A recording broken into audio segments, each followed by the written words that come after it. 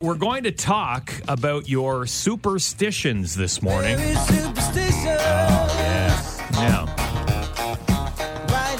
And it doesn't have to be sports. It can be sports related. It can be just superstitions in general. And you had some superstitions too. Right? Yeah, Tell us about the theater one, because you do some acting. That's still one that I do to this day. When I do a show, during the run of the show, whether it's like a 3-day run or a 3-week run, I don't wash my show socks.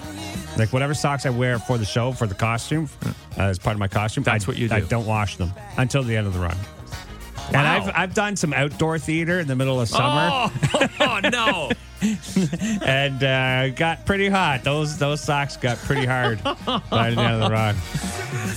Now, you also had a sports superstition. When I played sports, I don't play so much anymore. But when I used to play sports, like I used to play a lot of baseball, and if I had like a good game, like at the bat or at the field, or both in the field or in the bat, I would remember everything I did that day, the order in which I did it, and I would just repeat it every day. Really? Every day. It's the music I listened to, like the songs, the CDs in my car, wherever I was going, food, clothes, everything.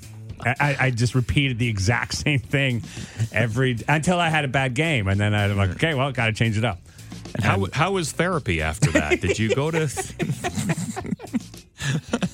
Sir, you need some help.